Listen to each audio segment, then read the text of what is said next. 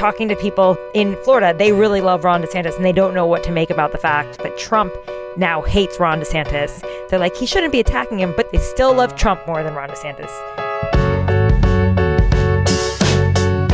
Welcome to the Powers That Be Daily, Puck's podcast focused on the intersection of Wall Street, Washington, Silicon Valley, and Hollywood, and the players who run it all. I'm Peter Hamby.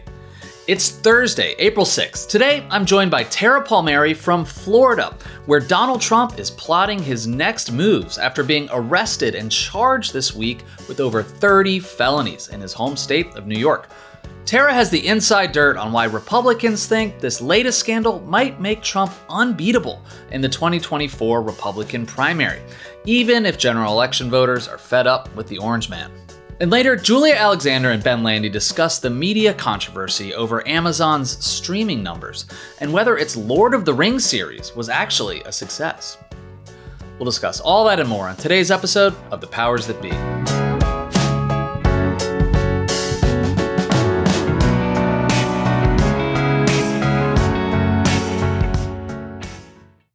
Are you tired of sleeping hotter than hell? I sure am. I sleep hot. There's something crucial about sleep that eludes us when we're too warm, too uncomfortable, and too caught in the web of our own thoughts to drift off. And while curiosity fuels our days, science tells us that cool sleep recharges our nights. That's where ChiliPad by Sleep Me comes in. Meet the bed cooling system that elevates the quality of human life through cool sleep. The ChiliPad bed cooling system is your new bedtime solution. I love it. It lets you customize your sleeping environment to your optimal temperature, ensuring you fall asleep, stay asleep, and wake up refreshed. ChiliPad works with your existing mattress. It's a water-based mattress topper that continuously controls your bed temperature from 55 to 115 degrees, allowing your body to rest and recover. This isn't just about escaping the heat, it's also about optimizing your sleep for better health, more energy, and improved physical and cognitive performance, which I obviously need hosting a podcast. ChiliPads are designed for 1 or 2 sleepers, so if your sleep partner likes to sleep at a different temperature, or you only need it for one side of the bed, that's okay too, and we know that's crucial. Plus, you can schedule automated temperature changes to trigger deep sleep. But when I'm at home, ChiliPad solves those problems. So trust me on this one. Visit sleep.me/powers to get your ChiliPad and save up to $315 with code POWERS. This offer is available exclusively for Powers That Be listeners and only for a limited time. Order it today with free shipping and try it out for 30 days. You can return it for free if you don't like it with their sleep trial. Visit www.sleep.me/powers because you're not just investing in better sleep, you're creating a better life. Happy Thursday, everybody. I know you might be overdosing on Trump this week, but guess what? We got more for you. I'm joined by Tara Palmieri, who's actually in Florida, where Trump gave a grievance-filled speech on Tuesday night after his arrest in New York. Tara, how you doing? How's Florida? It's hot. I think that they said this is one of the hottest days of the season. It's like 88 degrees, but I like it. So Tara, Trump gave a speech last night. They're obviously raising tons of money for his presidential campaign off of this, saying they're under attack. They sent out an email with a fake mugshot on it saying not guilty, which was what his plea was in Manhattan criminal court on the Tuesday. What do Republicans there in Florida around Donald Trump think about all this? Because I know publicly they're saying, ha, ha, ha, this helps him win the Republican primary. They've got to be a little concerned, right? Yeah, I think they know it hurts him in a general election, but everyone also just thinks like it's so far away. It's hard to say what the economy is going to be like when he's up against Biden. I think the general understanding is that it really does sort of freeze the field for Trump. I guess there's also questions about whether there'll be more indictments that come down. And there's definitely a sense that, yes, this helps him win the Republican nomination, but no one can deny the fact that it's not great for the general election, but they are also hopeful, wondering what it will be like in 6 months. Like, could he be exonerated within 6 months? That could be another thing. But again, these are GOP voters. They are probably a bit more bullish on Trump. But I still maintain the idea that, you know, all the drama really puts off independents. And those are the people you need to win the election, the actual general election. So it's not a great thing for the GOP, but the party is really getting behind Trump. all angles of it. A lot of people are pointing to this statement by the former FBI director, Andrew McCabe. He said on CNN that he didn't even think it was a strong case. And, a lot of Republicans are sharing that around. And I think they think this is not a terrible thing. Now, Trump, of course, I mean, how could you be okay with being indicted? Like, it's just a... Right. Yeah, it's not a great thing. I also think ultimately it will hurt him in the general election. But I think the silence from Democrats is pretty telling, too. Like, they don't want to be seen as dunking on him. All they keep saying is no one is above the law. But they're not really talking about the details because, like we talked about before, it's not really a messaging opportunity. They don't really want to talk about Stormy Daniels and this old case. They'd rather talk about the other cases. But I think at the end of the day, it's certainly, if you could pick your candidate, this is a way to do it. Yeah, I mean, someone who probably doesn't want to talk about Stormy Daniels very much is Melania Trump, who is notably absent from that speech at Mar-a-Lago on Tuesday. But you and I have been going back and forth on the question of Trump versus DeSantis. I've been making the point, which doesn't necessarily disagree with you, that, DeSantis, first of all, hasn't announced yet, but like his negatives aren't going up. Feels like the reason Trump is gaining steam is just because he's at the center of attention. Republicans still generally like him, even if they're open to other options. But I went and looked at the Real Clear Politics average of the 2024 race. And since the indictment was announced, I mean, Trump has gone from 44% in Republican polls of 2024 to 50% in the average. And DeSantis has dropped about 6 points too. Like they're going in opposite directions, which proves out your point here. Totally. And I also think there's a new conversation going on from the reporting trip I'm on in Florida. There's been a real narrative shift. It's now sort of not when Ron DeSantis will announce, more like if. I think there are questions right now if he would actually run. If it's just so clear that his direction is downward and Trump's is up. I think there's a New Hampshire poll that shows him with a 13-point lead over DeSantis. At one point in February, DeSantis was beating Trump in the polls in New Hampshire. So it's like directionally people are starting to wonder, should DeSantis sit this one out and wait for 2028 since Trump can only run once unless he changes the law and figures out a way to run twice.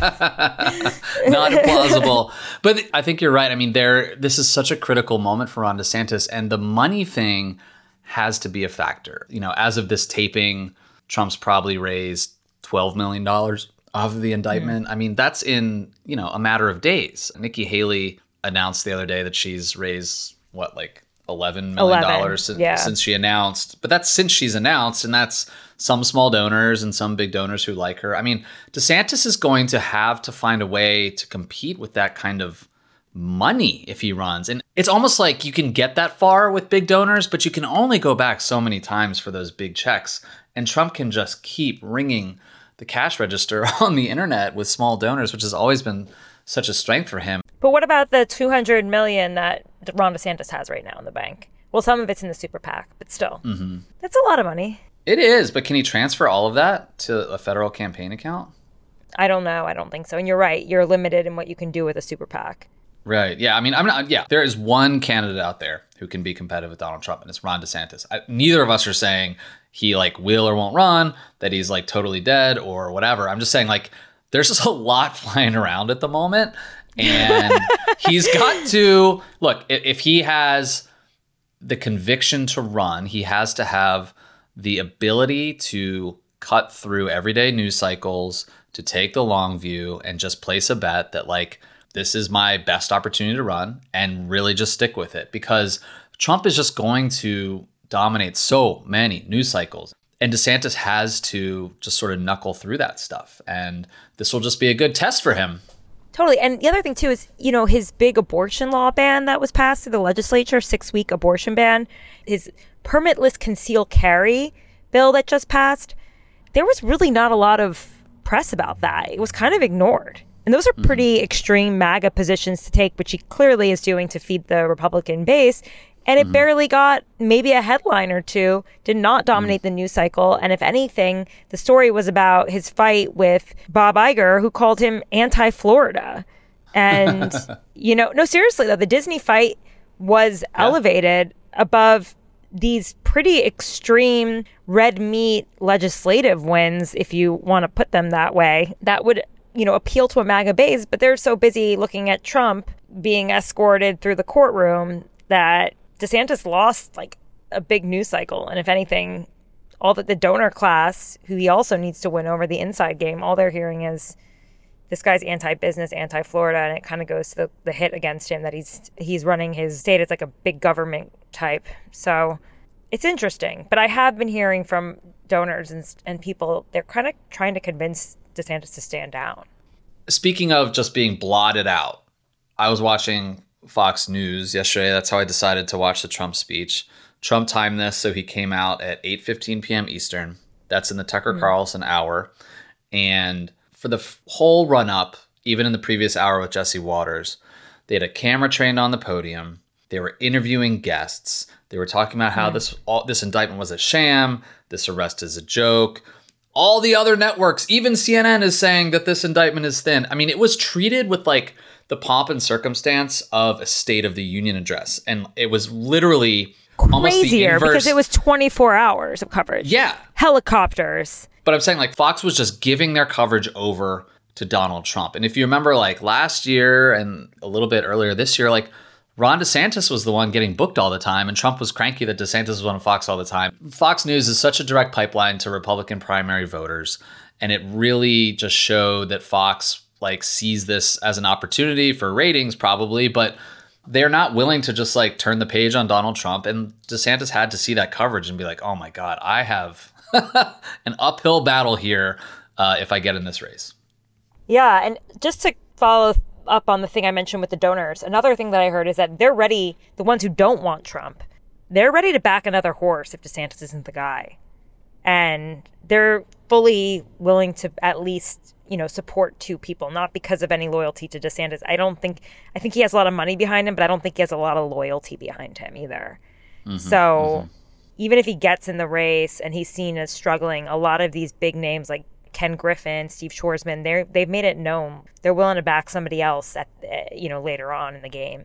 So right. Yeah, if I was Ron DeSantis, it's amazing what 3 months can do in a political cycle, because he was the hottest thing in February, right? In January, and now it feels like his star is fading, and we'll see. Anything can change, as you know. Yep. But yeah, I mean, it just needs to be said again. If DeSantis wants to run, he has to take the long view that he can make a compelling case to Republicans that he's Trump without the baggage, but also that he can win in a general election. And he can still make the case down the road plausibly that like, hey, the other guy's under indictment. The other guy is facing criminal charges. The other guy might be a felon, and I'm not. And if you look at the polls, CNN had a poll. Yeah, primary voters, like it just needs to be said, the general election voters, 2/3 of independent voters support these charges. Donald Trump's unfavorable rating is as low as it's been since January 6th. Like, he is deeply, deeply, deeply, deeply unpopular with most Americans. He is the most unpopular political figure in the entire country. And as possibly the election in Wisconsin the other night with the judicial race showed, Republicans keep losing. They keep losing at the polls. And DeSantis has to keep that as his North Star, that Trump might be dominating the Republican primary and getting all the media attention right now, but he is a loser in elections. And that's got to be his case. And donors, it seems like that's the case donors want to make too, but it's up to DeSantis to sort of get over that hill. But then at the same time, you see these Republican primary voters, they don't care about electability. Yep. They actually don't care. This is not something. So trying to reason with them will alienate them and make them angry. So if he's going to say, I'm the most electable, that's going to piss them off. It's funny, talking to people in Florida, they really love Ron DeSantis and they don't know what to make about the fact. I'm just talking to regular voters. They love Ron DeSantis, but they don't know what to make of the fact that Trump now hates Ron DeSantis. They're like, he shouldn't be attacking him, but they still love Trump more than Ron DeSantis. Trump is still the Coke. Ron is the Diet Coke. And that is just the feeling on the ground. They don't know what to make of it. I don't like that he attacks DeSantis, but it's Trump. That's who they like. And these are Floridians that appreciate Ron, I guess. They like him a lot. It's not as culty as Trump, though. And that's the thing. He doesn't have the cult following. And that Dear listeners is the word from Florida. Tara, thank you so much. You're on the road traveling, doing some reporting. Thank you for joining me on the Hanging Powers from That Be. palm trees. No big deal. Sounds delightful. I'll grab you a coconut. Cheers. Thanks, Tara. When we come back, Julia Alexander is here to talk Amazon.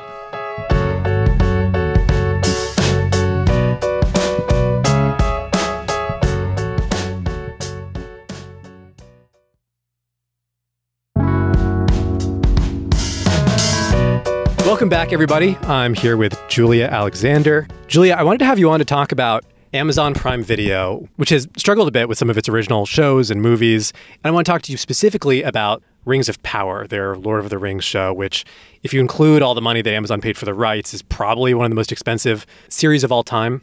So Kim Masters at The Hollywood Reporter had a great story this week about some of the confusion and finger pointing and second guessing around Amazon Studios over their content strategy. But I want to get your broader perspective on this because for sure they have thrown a ton of money around at shows and at talent, probably overpaid for some of these things. A lot of these shows and showrunners haven't boosted engagement. But how much trouble is Amazon in, really? Because I feel like we've heard similar critiques about Netflix. We've definitely heard it about Apple TV. Is there anything unique about the challenge that's facing Amazon? What's interesting about Amazon Prime Video specifically is you have to break it up into two entities. There is its role within the domestic market, which is the United States, to an extent Canada, but really the US. And then there is its role in kind of these key international countries and especially emerging territories. A key one, as we talk about with all streaming services, kind of being India, right? Like India is this holy grail in terms of where they're really trying to establish their base. And what's interesting about the difference in between these two is that we consider Amazon as an e-commerce business. Like you go to Amazon typically to buy something, and then there happens to be the Prime Video business. This is not to suggest that people in the States do not watch Prime Video content. Of course they do. They go and they watch it, and they have, whether it's the Yankees, whether it's Thursday Night Football, whether it is Rings of Power, whatever it might be, they are watching it. But Amazon is still predominantly a e-commerce business. Internationally, Prime Video is actually the stronger driver of Amazon customers. People sign up for Prime Video as a service the way that we sign up for Netflix. It's a pure video play. This is in part due to a lack of 2-day shipping, for example, in certain countries where if you're ordering something on Amazon, it is not necessarily quick. This is due to cultural differences where e-commerce as a style is just not something that people have really adopted. There are regulations in certain countries, including India, where e-commerce gets really difficult. And so if you're Amazon, the point of Prime Video globally is really to continue growing your subscriber base at a kind of pretty significant rate compared to what you're kind of seeing in the United States, where although we do see increases in subscribers and customers within the Prime Video sphere, it really is, again, that retail business. And so I think when we talk about the troubles that Amazon might face in its Prime Video segment, the real question is, how does this impact Amazon Prime Video on an international scale versus a Netflix or a Disney Plus that are pure video plays as well, both internationally and domestically? Yeah, that's so interesting because that's sort of the opposite of how I use it and how most people I know in the US use it, which is that Amazon Video is sort of nice to have, but Amazon Prime, the service, is need to have. Exactly. And so when we look at some of these numbers that come out in this Hollywood Reporter story, right, and the big one that everybody was focusing on is this completion rate for Rings of Power. Rings of Power, to Ben's point, easily the most expensive Amazon Prime Video series, including when we take into account what they spent on rights. But there was only a 37% completion rate, according to Kim Masters of The Hollywood Reporter. Domestically, 45% completion rate. Globally, this is kind of in par with what we saw at Parrot Analytics, where demand for, where I work as director of strategy, demand for Rings of Power was almost triple what it internationally than what it was domestically. Domestically, it really struggled against House of the Dragon. And internationally, although House of the Dragon from HBO still performed slightly better than Rings of Power, that divide was much less. And so if you kind of take into that account, right, that 45% completion rate, almost 50% internationally versus 37% domestically, we're seeing that in other third-party data as well. So that feels pretty good. The issue with trying to judge Amazon Prime Video as a service as a whole and its success, or Rings of Power's success as a whole on a completion rate, is that it's really hard to benchmark that to other levels of completion rates that we then describe as successes or failures. So one of my good friends who runs a website called What's on Netflix, a guy named Casey Moore, he's an analyst, he pulls together completion rates for Netflix series all the time. And typically what he finds is that if it sits above 60%, it's likely going to get renewed for a second season or a third season, whatever it might be. If it falls below that, so something like Resident Evil was at 45%, that was canceled. And he kind of goes through and he kind of tries to figure out after the third episode performance, how likely is it that the show is going to be renewed or it's going to be canceled. And I bring that up because we, meaning analysts in the industry, have kind of used Netflix as a way to benchmark the success of a show based on completion rate. But the issue is that within Amazon, especially considering that this is a show that they spent a ton of money on to have the rights, this is a big franchise play for them, not just within this series, but probably other series, potentially merchandising opportunities, ancillary revenue. That 37% completion rate is only a fraction of the puzzle that we really need to understand in terms of declaring Rings of Power success or failure. And I think the hyper focus on that gets away from how difficult understanding the economics of success in streaming actually are. Yeah, to your point, I mean, Jennifer Salke, who runs all of Prime Video, she's said already, we're committed to 5 seasons of this show. They've invested so much money. They really want to make this a tent pole for the entire service. So I don't think it's going away. I don't think there's danger there. But of course, that 37% number generated a lot of bad headlines for Amazon. It got people talking about the success of this show. One thing that occurred to me after you had published a newsletter on this topic the other day is that Amazon did push the show really, really hard. I mean, there were banner ads on the app, on Amazon's homepage, all of their marketing materials. It was a really, really big promotional event that happened here.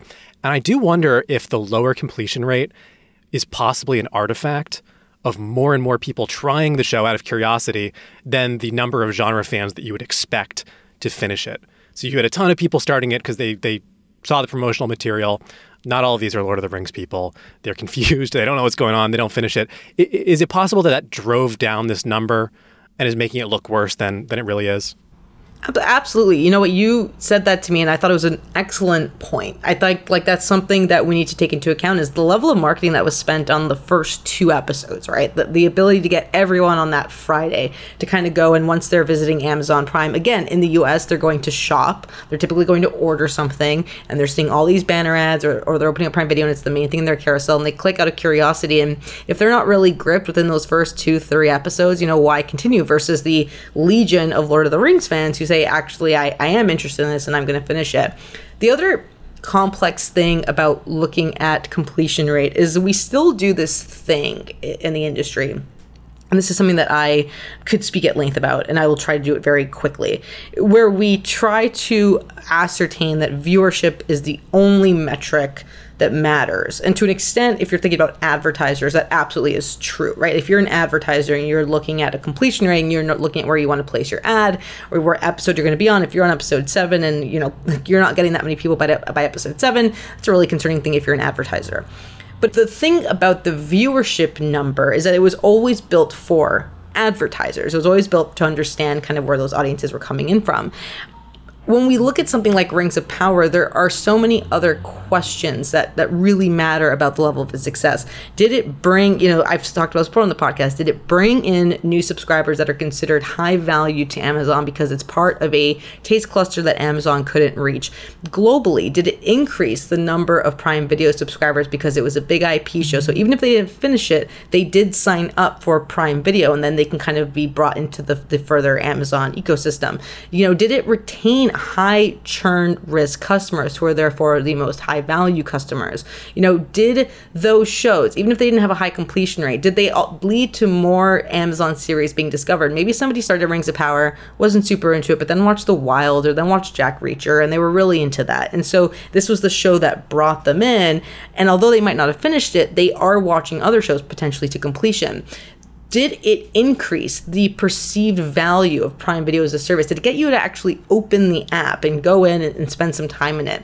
All of these questions need to be included in the benchmarking for success when we think about all these different platforms. And the problem is we don't have a unified measurement, right? We don't have a Nielsen. That is, I mean, ironically, we have a Nielsen for a lot of this, but that just measures viewership. We don't have a Nielsen that's like, here's what all of these platforms need to see from a customer acquisition, a customer retention, and a customer engagement standpoint to really say this is successful. It is sort of funny that we're still litigating the success of Rings of Power months and months after that first season ended. But of course, this was a really big bet by Amazon Studios. They say it was their most successful show of all time in terms of the total viewers who watched it. They did want this to be their Game of Thrones, which is maybe why they sort of hubristically put it up against House of Dragon, the Game of Thrones prequel, which aired at basically the same time. In retrospect, do you think that was a mistake? Do you think they were sort of overconfident in pairing those shows? Is it possible that in the end that ended up detracting from the total potential viewership of the show? I think that there was a healthy competition, obviously, between the two from the pre-marketing, right? Like, I think there was a healthy competition. I also do think they were looking at a summer blockbuster. I know that Amazon didn't necessarily want to run up against House of the Dragon, and so there was a 2-week difference in the premieres. I think that was kind of their way of determining, okay, well, if we can get in, slightly, I think they came out just before House of the Dragon or just right after. I think if we can have a slightly different premiere date, well, the show hasn't even started, or well, it's kind of in the middle of the season, then we can maybe find a way to garner this new audience based on the fact that it's a fresh series. Did it hurt Rings of Power to kind of be consistently compared against House of the Dragon?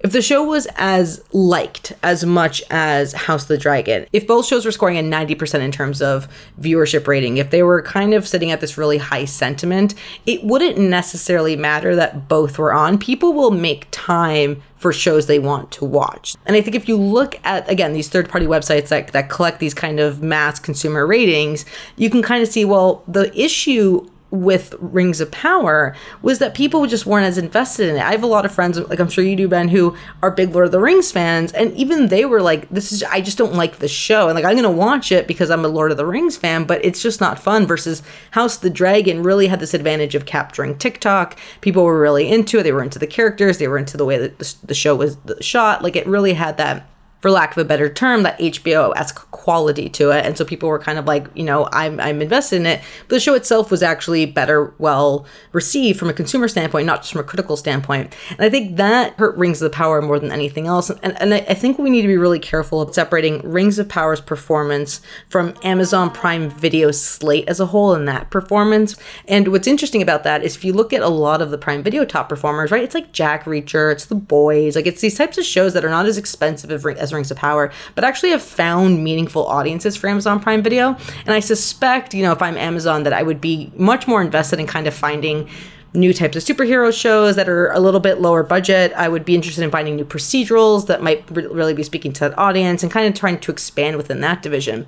Rings of Power is their big IP play. It's like, we need an IP. We bought the rights to it. We think there's something really special here. And it's also far too early to say it's a major flop for them. We really have to see that second season and third season performance. So although those numbers are jarring, one, just a good reminder, it is not a full benchmark for success for that show. Two, that show is not representative of all of Prime Video. And three, it can take a while for a show to build up and really find its audience. The issue is that they've spent a lot of money on it, but I think it's too early to count it out. Well, I'm rooting for Rings of Power. I'm a big fan over here. I want to make sure this podcast is a safe space for Lord of the Rings and people who enjoyed that show. We're going to get 5 seasons in a movie, and then we can reassess. Julia, thanks for stopping by. Thanks for having me. Thanks so much for listening to another episode of The Powers That Be. As a reminder, The Powers That Be is the official podcast of Puck. We'd like to thank Ben Landy, Liz Goff, and Alex Bigler for their editorial and production guidance. If you like what you hear, please share with a friend. It really helps us keep delivering the inside scoop that only Puck can offer. Follow us on Twitter at Puck News. I'm Peter Hamby. See you tomorrow.